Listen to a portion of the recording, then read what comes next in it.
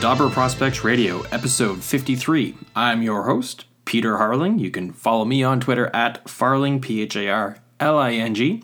You can follow the podcast at DPR_show. So today's show, I'm going to be going a little bit over a couple of leagues here. We'll be talking about the upcoming U18 World Championship and doing a little bit of a review on some of the rosters there, talking about Canada and Sweden, and I'll be stealing a little bit from Jokke Nevalainen, talking about Finland and Sweden's rosters as well.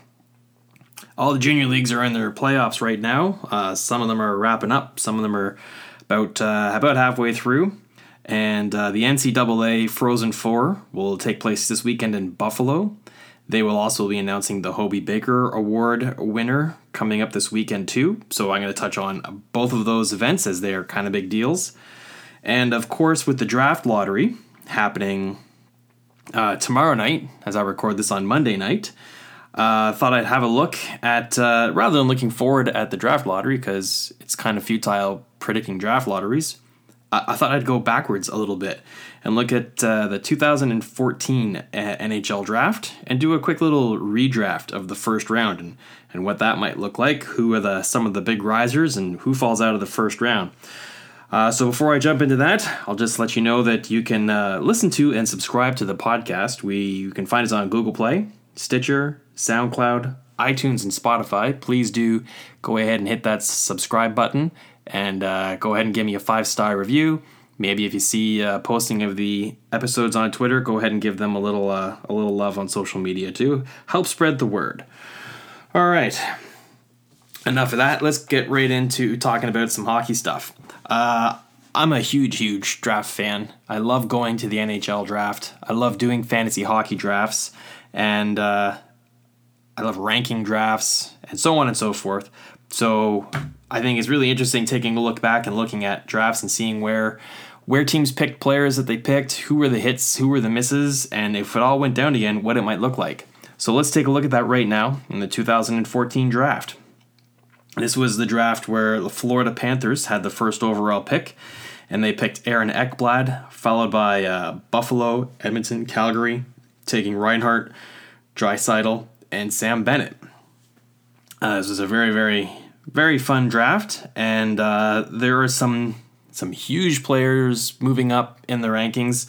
There are some players that fell way off right out of the first round, right out of the top 5. And so without any further ado, let's take a look at that. So the redraft first overall pick belonging to the Florida Panthers, they changed their pick and they go move Leon Draisaitl up 2 places and take him with the first overall pick. I mean, Aaron Ekblad is a great defenseman. He's certainly a number 1D, kind of an anchor on their blue line. He's ended up with some concussion issues, though, and I wouldn't say that he's disappointed at all. But you look at Leon Draisaitl and what he did this season especially, and it's hard to pass on that. Number 2, we look at the Buffalo Sabres, and they went ahead and took Sam Reinhart with the second overall pick back in 2014. They get a mulligan on that, so they're going to move David Pastrnak up 23 places, almost out of the second round. He was a late first-round pick, and they're going to go with Pasta. He's proven to be a dynamic offensive winger. He's still very young, still has upside to go on his point totals. It'd be hard really to pass on David Pastrnak. This is a lottery that the Edmonton Oilers didn't really win. They got the third overall pick. They took Leon Draisaitl, and they're going to have to redo that because Florida took him at first. So they're basically swapping picks, and Edmonton's going with Aaron Ekblad. I think one of Edmonton's potential shortcomings is the lack of depth they have on the blue line. Aaron Ekblad, while another young player surrounding other young players, he's very mature for his age. He has been his whole career. It led to him getting the exceptional status. That would give Edmonton 2 exceptional status players on their roster with McDavid and Ekblad. So that was my reasoning behind Edmonton taking Aaron Ekblad. 4th overall pick, the Calgary Flames took Sam Bennett. On draft day, this is a player I thought should have gone a little bit higher, maybe. In hindsight, maybe not. Still not disappointed with the production he's been able to put up in the NHL, but given the choice between Sam Bennett and Dylan Larkin, Calgary Flames are going to go with Dylan Larkin. He's just had a bitter impact in the NHL, so he jumps up 11 places and goes at 4th. 5th overall, the New York Islanders. They had 2 picks in the first round of this draft, and they pooped the bed on both of them. Michael Dal Colle is a player who was a prolific junior scorer in the OHL, carried the Oshawa Generals for a few seasons, took them to Memorial Cup, tried to take the Kingston Frontenacs back, but they fell a little bit short. He falls out of the first round entirely. He has failed to really make an impact in the NHL. He still might yet. I mean, give him some time. He made the NHL pretty much this year, but he had some really slow adjusting time to the pro game. So they swap out Michael Dal Colle and they go with Braden Point, who jumps up 74 places into 5th overall. Hard to argue with the point machine. He's just been dynamite. He's going to get paid this summer. The number 6 overall pick, the Vancouver Canucks redo Jake Virtanen. This is a pick that has irked many a Vancouver Canucks fan. And so this gives them an opportunity to do a do-over. And they go ahead and take William Nylander and move him up 2 places, stealing him from the Toronto Maple Leafs. Number 7th overall, Carolina Hurricanes took Cale Fleury, and you could argue that pick hasn't really panned out yet. He's bounced around a little bit between the AHL and the NHL, not really made an impact on the NHL yet. And anyhow, so they decide to change it up, and they're going to take Sam Reinhart, since he's dropped down 5 places from his original draft pick at 2nd overall, and the Carolina Hurricanes get themselves a center in Sam Reinhart.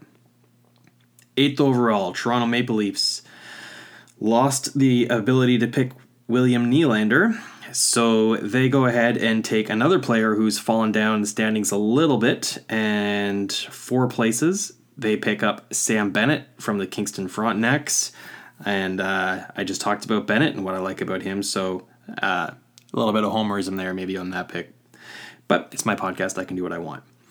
9th overall, Winnipeg Jets. They picked Nick Ehlers at 9th overall in the 14 draft, and they do it again. He slots in really nicely right where they picked him. I think that was a very reasonable pick, and they're quite happy to go with him again. Number 10, Anaheim Ducks. They took Nick Ritchie.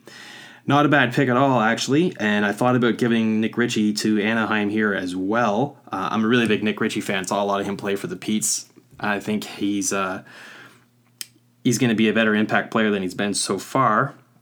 However, if I just gave everyone the same player that they picked originally, that would be pretty boring. So mixing it up, moving up 102 spots, jumping all the way from way down in the draft, Victor Arvidsson is the Anaheim Ducks redraft pick at 10th overall.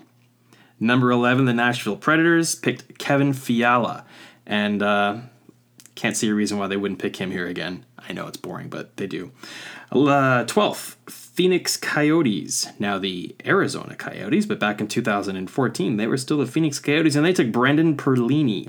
I had him drop a little bit, actually. He had a bit of a slow start to his career. He seems to be doing okay in Chicago now, but the fact that Phoenix gave up on him led me to believe that if they had the choice to pick it over again, they probably would.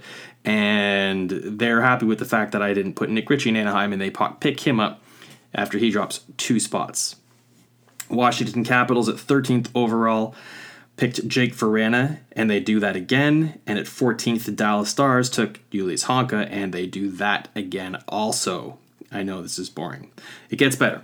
15th overall, the Detroit Red Wings. They had taken Dylan Larkin here, and he ends up going 4th overall to Calgary. So the Detroit Red Wings need to redraft, and they use this opportunity to take Travis Sanheim and add to their defensive core, picking Travis Sanheim 3 spots earlier than he was picked. At number 16, the Columbus Blue Jackets pick Sonny Milano. They do not repick Sonny Milano. He has struggled mightily in making it to the NHL, but he's having a good AHL career. However, Columbus fans think he just needs a change of scenery, so he'll get that after Columbus doesn't draft him. And instead, they go ahead and move Alex Tuck up the board by 7 picks. and they take Alex Tuch, who was originally drafted by Minnesota and part of the Vegas expansion. 17, we have the Philadelphia Flyers. They picked Travis Sanheim, and Detroit went ahead and snagged him, so they have to redraft. And they look at the next player available because they have such a deep prospect pool, and they think that at this point, considering the redraft, that would be Nick Schmaltz, who jumps up 3 places after being drafted originally 20th overall by Chicago. So Nick Schmaltz ends up going to the Philadelphia Flyers. At 18, Minnesota, who had picked Tuch, he's no longer available. They go way off the board, and they take someone who jumps up the most out of anyone who I did this redraft for, and they pick Andre Cash. He moves up 177 places in the draft, which is just a phenomenal jump. A great pick, getting him at when they got him in the original draft. All right. 19th overall, the Tampa Bay Lightning. They have done a fantastic job of drafting and identifying and scouting under the Steve Yzerman regime and era. One pick that I think they might have done over if they had the chance would be this one, Anthony DeAngelo. He's bounced around a little bit in his career, and it looks like he might have found a home on Broadway with the Rangers. But they decide to redo their pick here, and they look at a nice, young, undersized, speedy winger that fits really well with what they want to do. Two-way player, Kasperi Kapanen, who jumps up 3 places, originally drafted by the Penguins and now a member of the Toronto Maple Leafs. But if the redraft were done over, he'd be a Tampa Bay Lightning. Number 20, Chicago, Nick Schmaltz. He's gone, so they pick someone who, surprisingly enough, fell a little bit down and who is on their roster right now. Brendan Perlini falls down 8 places and ends up where he is now anyways in Chicago. 21 overall, and this was the real hardest one of the whole redraft for me, Robbie Fabry. If you look at Robbie Fabry's potential and you think if he hadn't been injured for almost 2 whole entire seasons, his point totals could be outrageous, right up there in the David Pastrnak era. He'd be a top 10 pick for sure. However, this is a hindsight draft, not a speculative draft. The original draft was the speculative draft. So in hindsight, he has been injured heavily, and these injuries may hamper his, how could they not hamper his development thing? I mean, the guy missed 2 entire seasons and some very formative years. However, the upside is still there, and looking at the potential of the other players who were available at 21 overall, I think St. Louis Blues have the depth enough that they could still go ahead and re-pick this player and roll the dice on him and hope that he can get his injury woes behind him and string together a couple healthy seasons and see some of his potential come to realization. Pittsburgh Penguins have the 22nd overall pick. They picked Kapanen, and he's gone now. So they need to redraft, and they go ahead and they take Jared McCann. Jared McCann goes to the Pittsburgh Penguins. They need themselves a defenseman, and so he actually moves up 2 spots in the draft, which might be surprising for some Vancouver Canucks fans who weren't super high on him, and he's now a member of Florida Panthers, I believe it is. 23, Colorado Avalanche. They went ahead and took Connor Bleakley, the only player who has yet to play an NHL game in his career that was taken in the first round. He, of course, is not reselected here, maybe not picked in any round. So the Colorado Avalanche look to get a do-over on that mistake, and they go and move Oscar Lindblom up 115 places and take him at 23rd overall. 24th overall, Vancouver Canucks. Fans will be not disappointed to see that Jared McCann's not available to them anymore. So their solution to that is to move 34 places up Christian Dvorak. Move him from the second round into the first round. Really like Christian Dvorak. I think he's got a good all-around game and some good offensive upside. Could fit on the wing there nicely in Vancouver. I think he's a player that has trended up since his draft. 25th, Boston Bruins. They originally picked David Pastrnak, 25th overall, which I think was the very best pick in this whole entire draft. Outstanding value for where they got him. Unfortunately, they can't pick him 25th again, so they got to redo that. But they go with a player that they picked anyways, and I think Ryan Donato is the best player available at the 25th overall spot. That would move him up 31 places. So it looks like Boston had themselves a really good 2014 draft. Montreal Canadiens had the 26th overall pick. They picked Nikita Scherbak. They have since exercised him out of their system and gave him away to the Los Angeles Kings, who took a flyer on the reclamation project. So the Montreal Canadiens repick here, obviously. They don't take Scherbak again. And they go pick a player who falls down from the top of the first round. Still stays in, though, Jake Virtanen. Another player that Vancouver Canucks fans were really sour on. Really giving this kid a hard ride. And I think he's still an NHL player. He's got NHL value. I just think they need to reassess what they realistically think he is. That the fact that Vancouver picked him ahead of Nylander and Ehlers and so on and so on,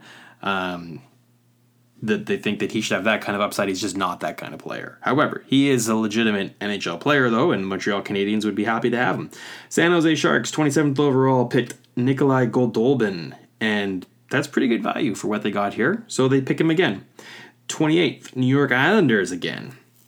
Is the Islanders' second pick in this draft, and here they took Josh Ho-Sang, and again, a bit of a player that they rolled the dice on, and I would say that it has not really panned out for them. Kid's got his issues. So they take a do-over on this, and they're going to move Danton Heinen up 88 places and move him into the first round. Danton Heinen has played at the NHL, and he's put together quite a few good little seasons. I think he's got some more upside. Josh Ho-Sang might have a much higher offensive upside, but the certainty of him making it to the NHL anymore is looking grimmer.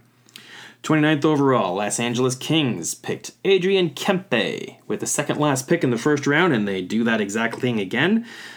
Great value pick for what they got here. And then last but not least, the 30th overall pick, the New Jersey Devils took Quenneville.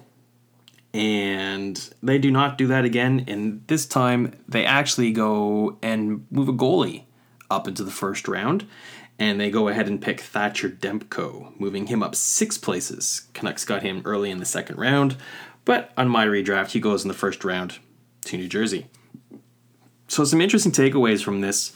I thought that the 3 biggest risers who all went up over 100 draft positions, Andre Cash, Lindbaum, and Arvidsson, all European players. I guess that maybe tells you that European players can get underrated for some reason. Not just the Russians, of course, too, right? The Russian factor is, I think, an alive and well thing with some teams, not all teams, but with some teams. And I think you can maybe make a case that there's some European bias. Maybe the scouts don't get as much opportunity to go there and see all the players play. But those are 3 examples of players that should have been first-round picks, had first-round pick type careers so far. Braden Point, of course, is another one. Heinen, Dvorak, Donato all move into the first round.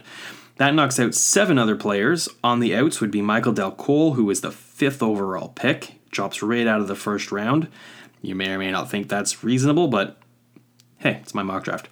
Sonny Milano goes out of the first round. He was the 16th overall pick.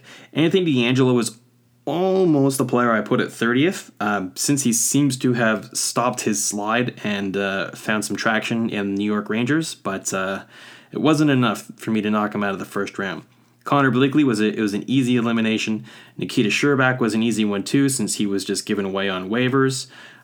Josh Ho-Sang and Quenneville are the other 2 players who get the gate out of my first round. So that was kind of a fun little thing. Little redraft is the 2014 draft. I'm going to take a little break and come back and talk a little bit of NCAA Frozen 4. Hang on for that.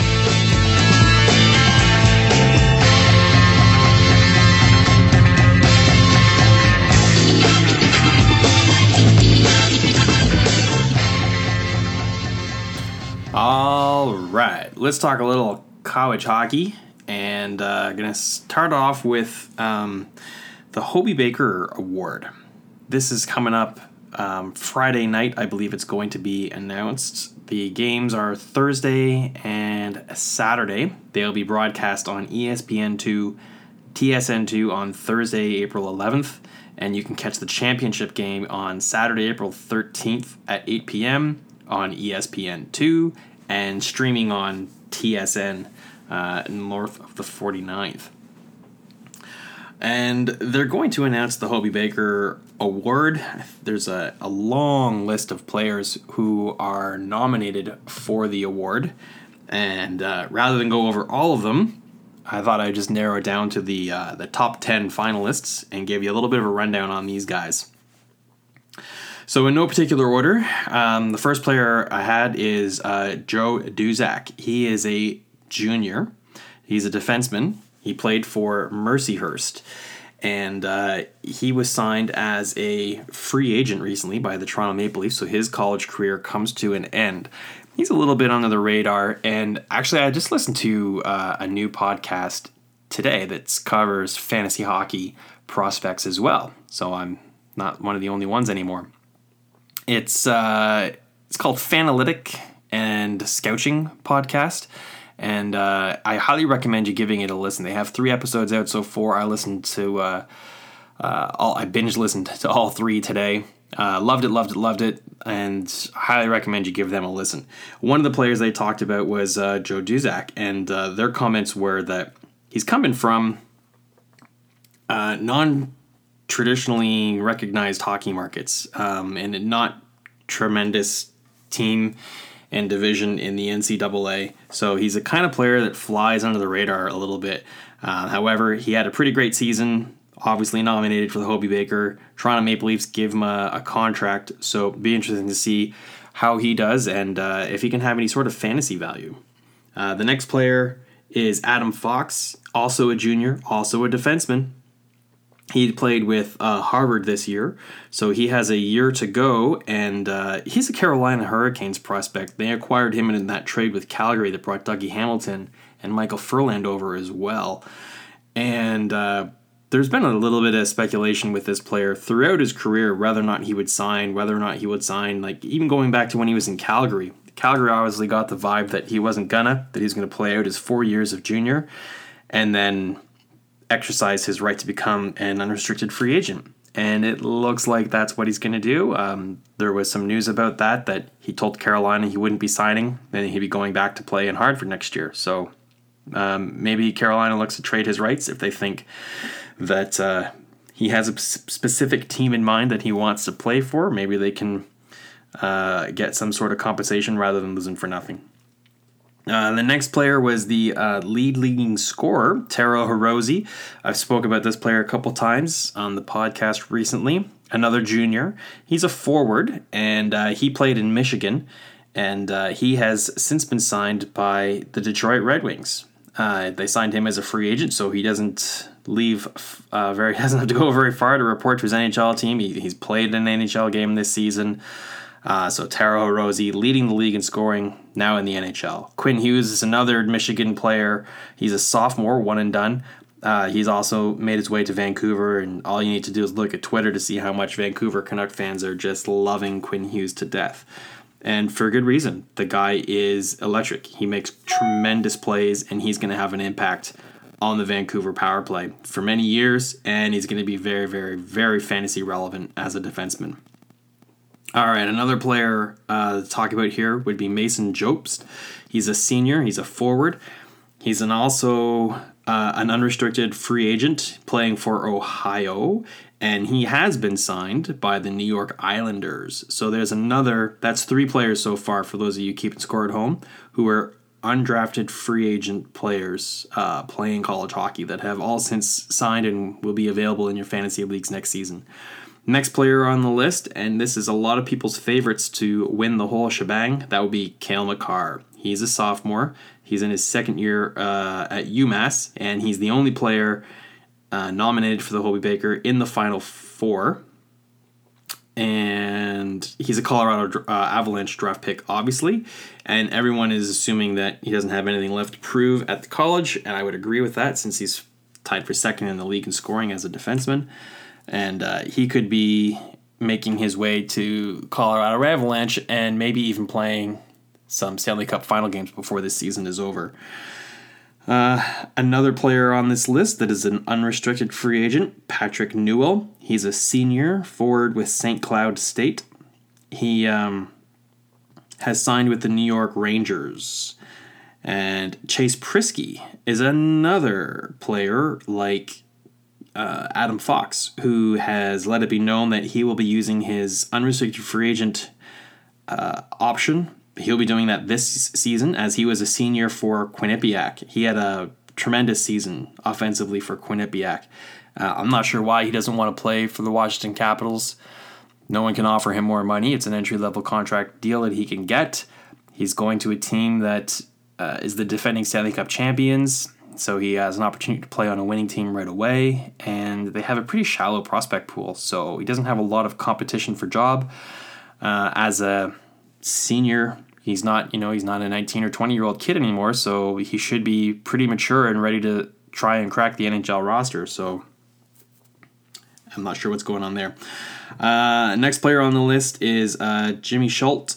He is another free agent player. He's been signed by the Vegas Golden Knights. He played for St. Cloud State as well. So that's a second St. Cloud State free agent senior player. This one a defenseman. And final player on my top 10 is Nico Sturm. He's a junior forward with Clarkson. And again, he's a free agent. He was signed by Minnesota Wild. So 1, 2, 3, 4, 5, 6 of the players on the Hobey Baker top 10 have all just signed NHL entry-level contracts as free agents. So as I said, a lot of people think that Cale Makar is the slam dunk to win this award. But I was spending some time doing some research on elite prospects today, and I happened to see a friend of the show, Russ Cohen, had a hot take on exactly this topic. And he said in his article that most people would feel that the consensus will be Cale Makar, and I put this list out on Twitter on the podcast account, and the overwhelming majority of people are saying it's Makar, isn't it? It's a slam dunk, and it's got to be Makar, which echoes what Russ was saying in his article, but he's saying not so fast. If you actually read the criteria for the award, it's not the most valuable. It's not an MVP award. So the actual language for the criteria of the award is as follows. Outstanding skills in all phases of the game, strength of character on and off the ice, sportsmanship, and scholastic achievements. So Russ's argument is that while Cale Makar might be the most talented player, another thing to keep in mind, this award is a snapshot of who is the most outstanding player in all four of these categories at this moment in time. That doesn't have the upside career projection. They're not trying to predict who's going to have the best career or anything like that. So Russ doesn't think that it's going to be Cale Makar. He went out on a limb and went out of left field and picked a player who still made my top 10 list, of course, but he did not take Cale Makar. And I'm not going to spoil the article for you. It's a really good read. It's not too long. It's nice and short and sweet, but right to the point. So check it out on Elite Prospects. That's by Russ Cohen. All right, on to the actual tournament now. I told you what the dates are for this and where you can watch it, ESPN and TSN, Thursday and Saturday. So the four contending teams in it are Denver, Minnesota Duluth, Providence, and UMass. So let's take a look at each team real quick and just have a couple of comments on some players to watch and whatnot. So start with Denver. They have 6 NHL drafted players on their roster.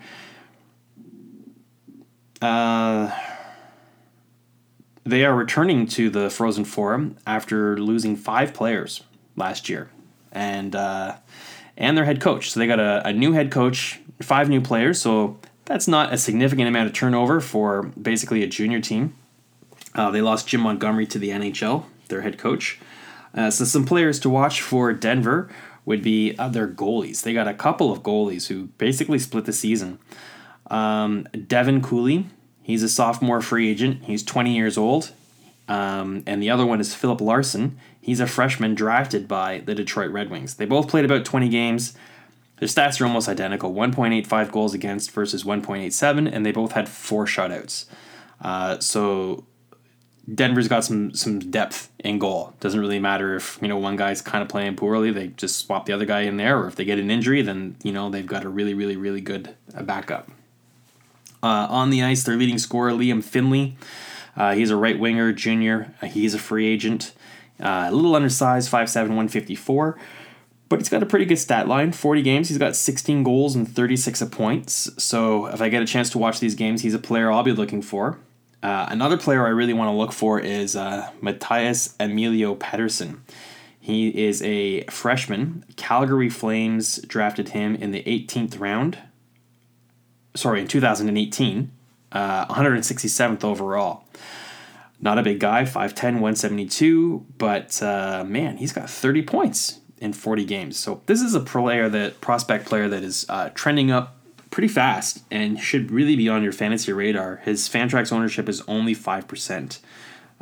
This is, again, a player that they talked about on Fanalytica podcast. One more player for Denver. You might know the name Ian Mitchell. He's a defenseman drafted by the Chicago Blackhawks back in 2017, 57th overall. He's a sophomore, so second season.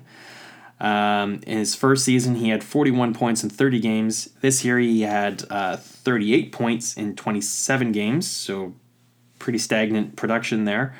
Played a few games less, though, because he made it to the World Juniors for Canada. He played 5 games and had 3 points for Canada at the World Juniors. All right, moving on to the Minnesota Duluth Bulldogs, who are the defending champions. And so they return to the Frozen Four again. And if they repeat as champions, they'll be the first team to do it since 2004 and 5 when Denver did it.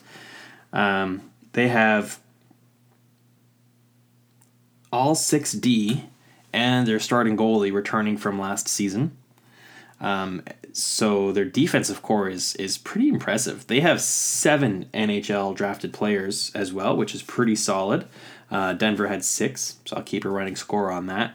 Some players to watch for the Bulldogs, as I said, it was their D. So first and foremost, Scott Perunovich, St. Louis Blues pick from 2018, 45th overall.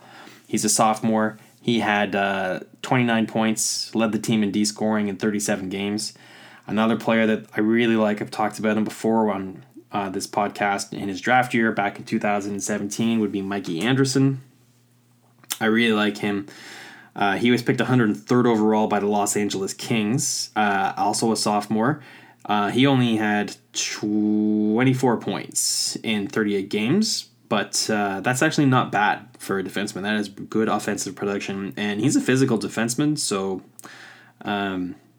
it's nice to see him developing the offensive side of his game. Really translates well to fantasy hockey.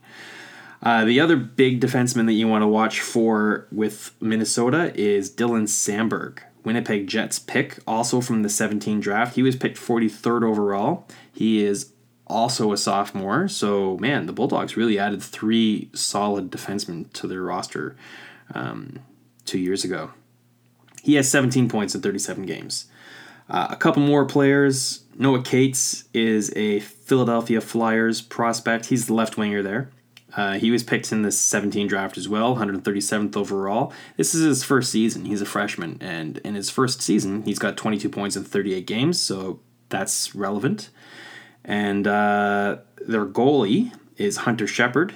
He is a free agent. He's a junior, so he's 1 more year of eligibility. He may be back, but he's already got a pretty winning pedigree in college, so look for someone to maybe look to try and lure him into the pro level. He's 23 years old. Average size, 6'2", 209. That might be a little short by NHL standards these days, but he had 6 shutouts in 40 games and a 182 goals against average, so pretty solid stat line, I would say. Riley Tufte is another player on Duluth, Dallas Stars first round pick. Keep an eye on him. Moving on to the Providence Friar. So this is a veteran team. They've got 6 seniors and 7 juniors. They also have co-captains, which is kind of interesting. Jacob Bryson and Casper Bjorkqvist. So I wonder, usually after a championship game, they award the championship trophy to the team captain. And in this case, they've got 2 guys. So it's not unprecedented. I just think it's weird. And they have 9 NHL players picked on their roster. Here are some players you want to watch. It's a free agent. One of the top players on their team is a not drafted player, Josh Wilkins, his center. He's 45 points in 39 games. That's pretty outstanding. 5'11", 181. So not too big, not big at all, but not too small. And he should be looking for a free agent contract here, especially if he can lead Providence to a championship. Jack Duggan, he is a left winger. He's a Vegas Golden Knights prospect. 17 draft, 142 overall. He's got 39 points in 40 games for a freshman. That's outstanding. That's a point-a-game production in his first year. So Jack Duggan, making Vegas look pretty good for picking him 142nd overall. Jacob Bryson is their top-scoring defenseman. He's a Buffalo Sabres prospect. 17 draft again, 99th overall. He's in his junior season, so he may be back for one more year. No rush to put him into the Buffalo Sabres situation. 27 points in 41 games is pretty good for a defenseman, so lots of potential with Bryson. Jay O'Brien is a Philadelphia Flyers first-round pick from 2018. He's 19th overall, and he's a freshman. He's in his first season, and he put up 5 points in 25 games. So he was limited to 25 games, but part of that would be because he played in the World Juniors. He had 7 games at the World Juniors. Didn't score there either. So not a lot on the stat line with Jay O'Brien. I'm not going to lie, I haven't watched a Providence game all season, so I'm not sure what his deployment was like or what his ice time was like. It's worth watching, though, because he's a Philadelphia Flyers first-round pick, so we'll see what he can do in this tournament. Tyce Thompson is another player here to watch. He is a draft-eligible player, actually. Not too often do you see draft-eligible players playing in the NCAA, but here's one here. He's a freshman. He's got 25 points in 41 games, 8 goals, and 17 assists. So that was Tyce Thompson. And the last player for Providence is their goalie, Hayden Hawkey. I want to call him Hockey, but that just sounds like the game hockey. It's spelled Hawkey. So, Hawkeye? Is he missing an E on the end? Anyway, he's an Edmonton Oilers draft pick. Picked in 2014, so he goes back a little bit. He's a senior. He was picked 177th overall, and he's got arguably the best stats at any goalie in the tournament. 40 games, 8 shutouts, 187 goals against average. That's pretty impressive. So he'll be turning pro next year for sure, and probably playing a little bit in the AHL. And the last team, the UMass, the Massachusetts Minutemen. It's a terrible name. Of course, everything starts and ends with Cale Makar with this team. He is the player to watch of the tournament. He's the player to watch in any game that the Minutemen play. He had 48 points in 39 games as a sophomore. That's outstanding. Don't forget he's a defenseman. He tied for second in the NCAA in points. So the next stop for Cale Makar is the NHL. Like I said, he could potentially play for Colorado in the Stanley Cup playoffs if they play long enough. 2 more players from UMass. Jacob Pritchard. He's a left wing senior. He's a free agent. He played 3 years at St. Lawrence, and then he made the move to UMass, and his stat line with St. Lawrence was anything but spectacular, and then he exploded this season with UMass all the way up to 45 points, I think it was. And then one last player to talk about from UMass is another 2019 draft eligible. That's Marc Del Gaizo. He's an overager, so this is his freshman year, but he's 19, so he was eligible and not drafted last year, and he'll be eligible again for the NHL draft in his freshman season. He's 19 years old. He's a 99 born, late birthday in 99, born in October. He had 27 points in 39 games for UMass. So that's it. That's a preview for you for the Frozen Four tournament coming up. Some players to watch. Hobey Baker Award speculation. All these players I talk about should have some fantasy relevancy to them. Some of them are owned. You might own them in your pool, so this would be a great way to track their progress and see how far they are away from contributing stats to your fantasy team, or, should it be hold on to them, wait till a season or two more, or you maybe look at these guys and think you can let them go. Great tournament to watch. I hope I can catch some games. And we'll be back in a little bit. I'm going to shift gears internationally and talk a little U18s. All right, hang on.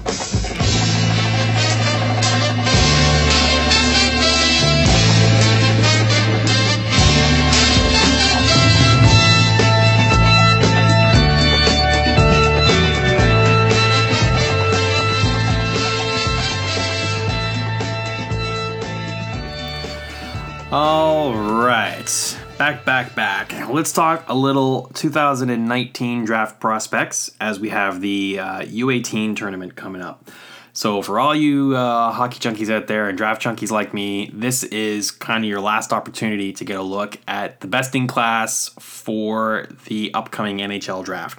There'll be some players exempted, of course, as their junior teams are still competing in postseason in their respective leagues, and some players just inexplicably weren't named to the team, and then you've got some other players who chose to play somewhere else. However, the lion's share of top prospects will be available for this draft, so if you're interested in draft previewing and looking at who the next wave of top prospects will be in the NHL, this is a great tournament for it. Better than the World Juniors, because the World Juniors consists of almost entirely drafted prospects, with a few outliers that are draft eligible. So let's take a look at some of the rosters. Let's start in Canada. So the tournament, by the way, I should say, starts in April on the 19th and goes for 10 days to the 29th. It's going to be held in, I think it's Sweden this year. So there'll be, in North America here, there'll be a lot of early games and PVRing as the timelines just don't match up. So the Canadian roster has been announced, and I took some liberties of trying to forecast what I think it might shake out like. I'm probably way wrong, so I apologize in advance. But put a little bit of emphasis on some of the draft eligible prospects that are first-round players or players of prominence. So Canada's forward lines, first line could look something like Alex Newhook, who's playing in the BCHL and is one of the more underrated players in the draft. Not too many people watch BCHL games, and when he has played for Canada internationally, he has disappointed. His stats in the BCHL are outrageously high, but that's like a lower tier than any of the CHL leagues. So some people are just looking at his stat line and haven't actually watched him play and taking this all with a grain of salt, of course. Or maybe they watched him play at some international tournaments with Canada. It's like, see, he plays in the BCHL. He can't play like that against stronger competition. I haven't seen him play enough to pass judgment. I've read arguments one way and the other, so I will hopefully be able to watch some of this tournament, and I will use this tournament as an opportunity for Alex Newhook to prove people right or wrong as to where they think he fits in. Is he a first-round pick? Is he a top 10 pick? Is he overrated? Is he going to project at higher levels? It's going to be very difficult, but that's why we do this, because it's fun. Players I have lining up for him on his wing would be left wing Peyton Krebs from Kootenay, Dylan Cozens, right wing from Lethbridge. So you got an all West Coast line there, all first-round picks. I saw Cozens and Krebs play a couple times. Cozens really stood out to me at the top prospect game. Really like what he brings to the table. So there's three players who you definitely want to watch. Moving on after that, another player I think is first round a lock is Ryan Suzuki. And after that, maybe not any player is going to make it into the first round for Canada on the forward rosters. Braden Tracy and Nathan Laguerre are two wingers I would project on the second line. Connor Zary, Jean-Luc Foudy, Jacob Perreault would make a nice third line. Keanu Warshkruk and Mavry Bork and Andrew Leperrier round out the fourth line. On defense, some players to watch would be Thomas Harley and Jamie Drysdale. Thomas Harley is a left shot D playing with Mississauga. Jamie Drysdale's a right shot D playing with Erie. So they're coming from the same league. And Canada's got a really nice left-right balance. All the players on the left side are left shots, and all the players on the right side are right shots. After that, Lucas Comrie and Caden Korzak I would put on the second tier, and Michael Vukojevic and Braden Schneider on your bottom 6, with Damon Hunt as your flex defenseman. Jamison Reese is your extra forward as well from Sarnia Sting. In goal, I think you'll have a competition for starting goalies. I don't think I'd rank any of these guys as a surefire lock as a starting goalie. I ranked them as the following: Taylor Gauthier from Prince George, Jonathan Lemieux from Val d'Or, and Dylan Garland from Kamloops. I should also mention the seedings for the tournament. Group A will consist of Finland and Canada and the Czechs and Belarus and Switzerland. And Group B will be USA, Sweden, Russia, Slovakia, and Latvia. So look for either Canada or Finland to come out of Group A, and USA. And I haven't seen Russia's roster yet, so Sweden's looks all right, but I think USA would probably be the team to beat overall in the entire tournament. They have a pretty strong roster. Hey, that's a nice segue, Pete. Let's talk about USA. So USA hasn't announced their team, but a lot of the players who play for it, I think, would be coming from the NTDP program. Jack Hughes is reporting to the team, apparently, so he'll be front and center. He'll be looking to stand out. He kind of maybe lost a little bit of momentum in his draft race for first overall at the World Juniors, going head-to-head against Capo Caco. Not that he played poorly, he was injured a little bit, but anyways, I think he'll be looking at this tournament to put a exclamation point and an underline on his name at 1 overall on the rankings on everybody's list.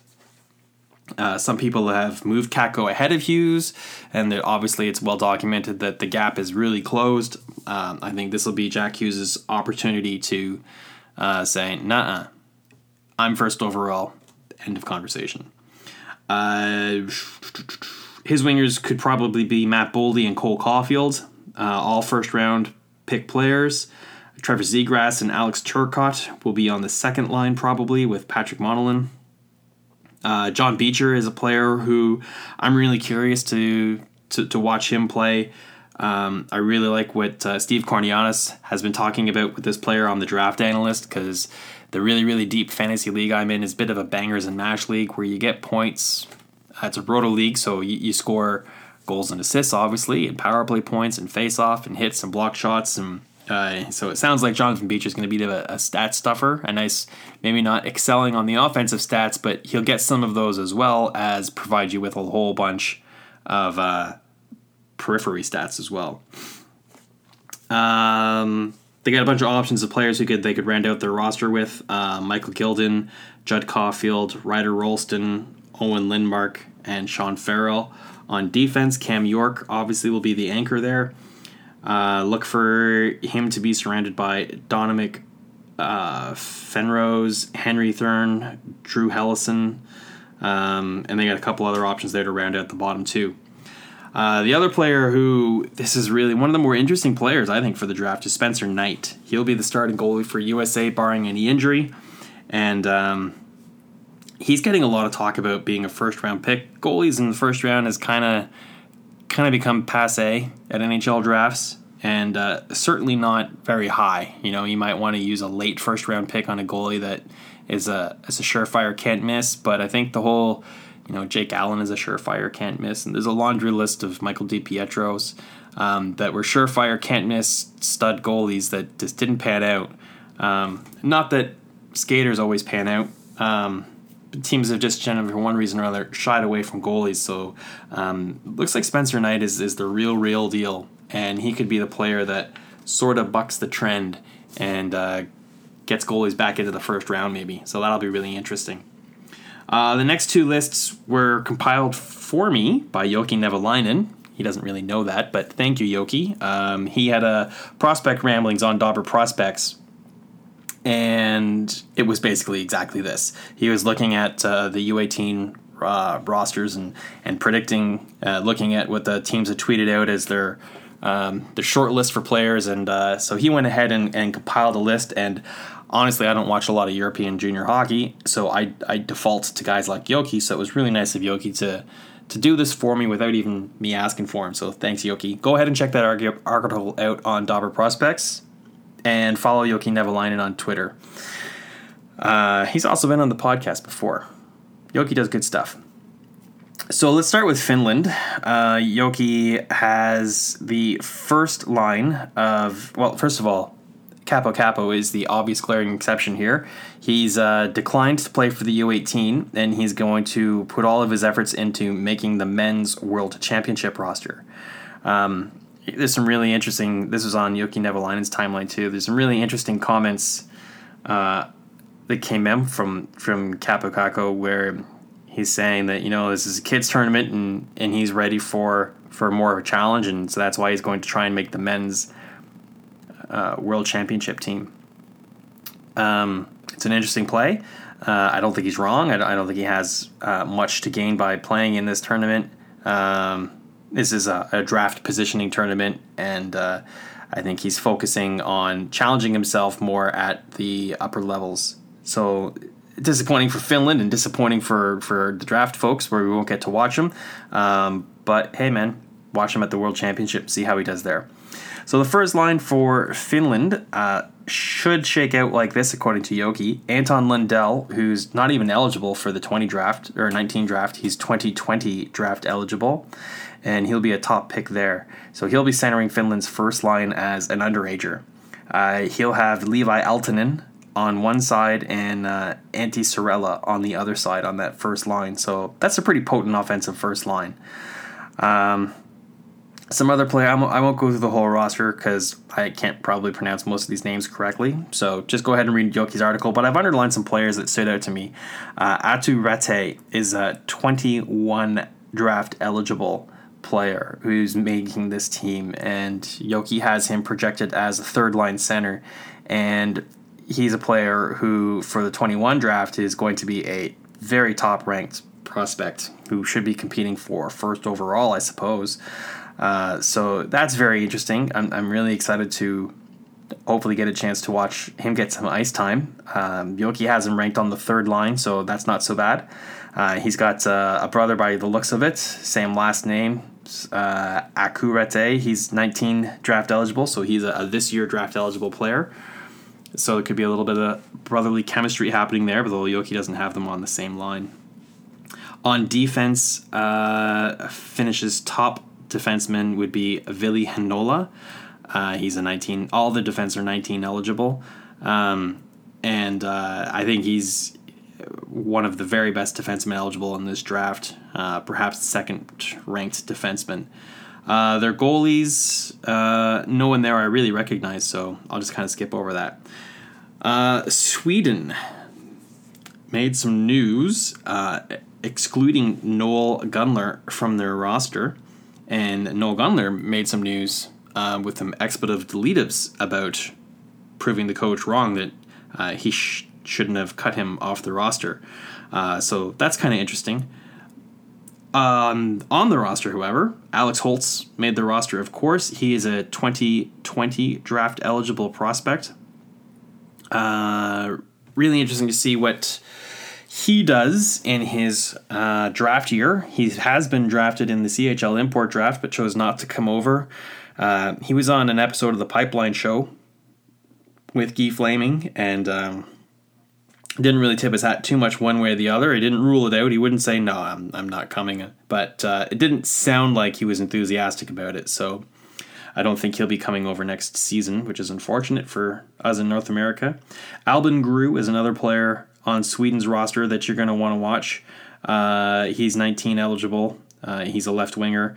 Another 2020 draft eligible player who's projected on Jokke's first line is Lucas Raymond. That's interesting. On defense, they got a couple players, Tobias Bjornfort and Philip Broberg. He has them on the left side. Those are two more players that'll be first-round players eligible and will be jockeying for draft status and position. So those are some players I think have extreme fantasy relevancy, high potential draft pick, first-round player kind of guys. Another interesting thing about this tournament that I really like to keep in mind is I do a little bit of scouting. I take notes, try to remember as many of the players who have impacts that I like. because a lot of these players get picked at the CHL import draft, which comes up this summer as well.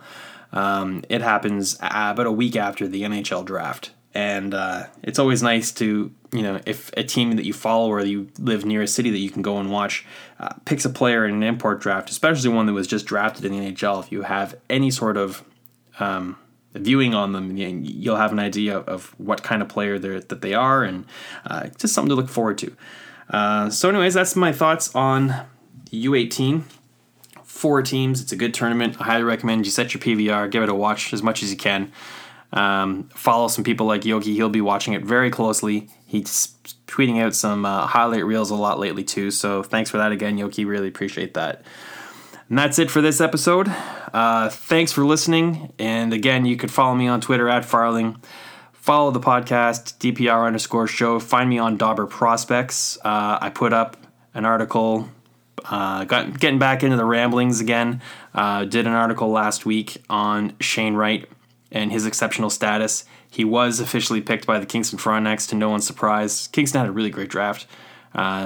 Anyways, the content of the article was basically how Kingston can build around Shane Wright, leveraging his exceptional status to recruit, and how you can look at teams that are rebuilding in real life in the OHL and the NHL and take a look at what some of the techniques that they use to remodel and rebuild their team as quicker as possible, and try and use some of those strategies in your fantasy hockey league. So that's an interesting article. Check that out on Dauber Prospects as well.